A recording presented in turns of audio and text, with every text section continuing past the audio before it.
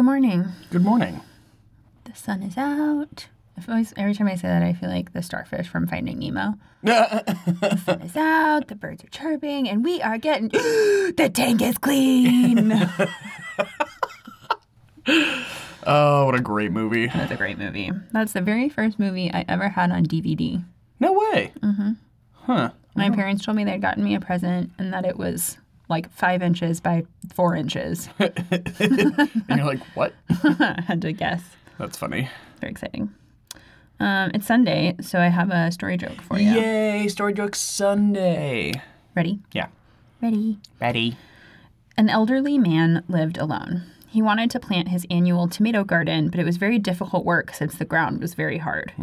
His only son, Michael, who used to help him, was in prison. Oh, dear. Indeed. The old man wrote a letter to his son and described his predicament. Dear Michael, I'm feeling pretty sad because it looks like I won't be able to plant my tomato garden this year. I'm just getting too old to be able to dig up the garden plot. I know if you were here, my troubles would be over, and you would be happy to dig the plot for me, just like the old days. Love, Papa. A few days later, he received a letter from his son. Dear Pop, don't dig up that garden. That's where the bodies are buried. Love, Michael.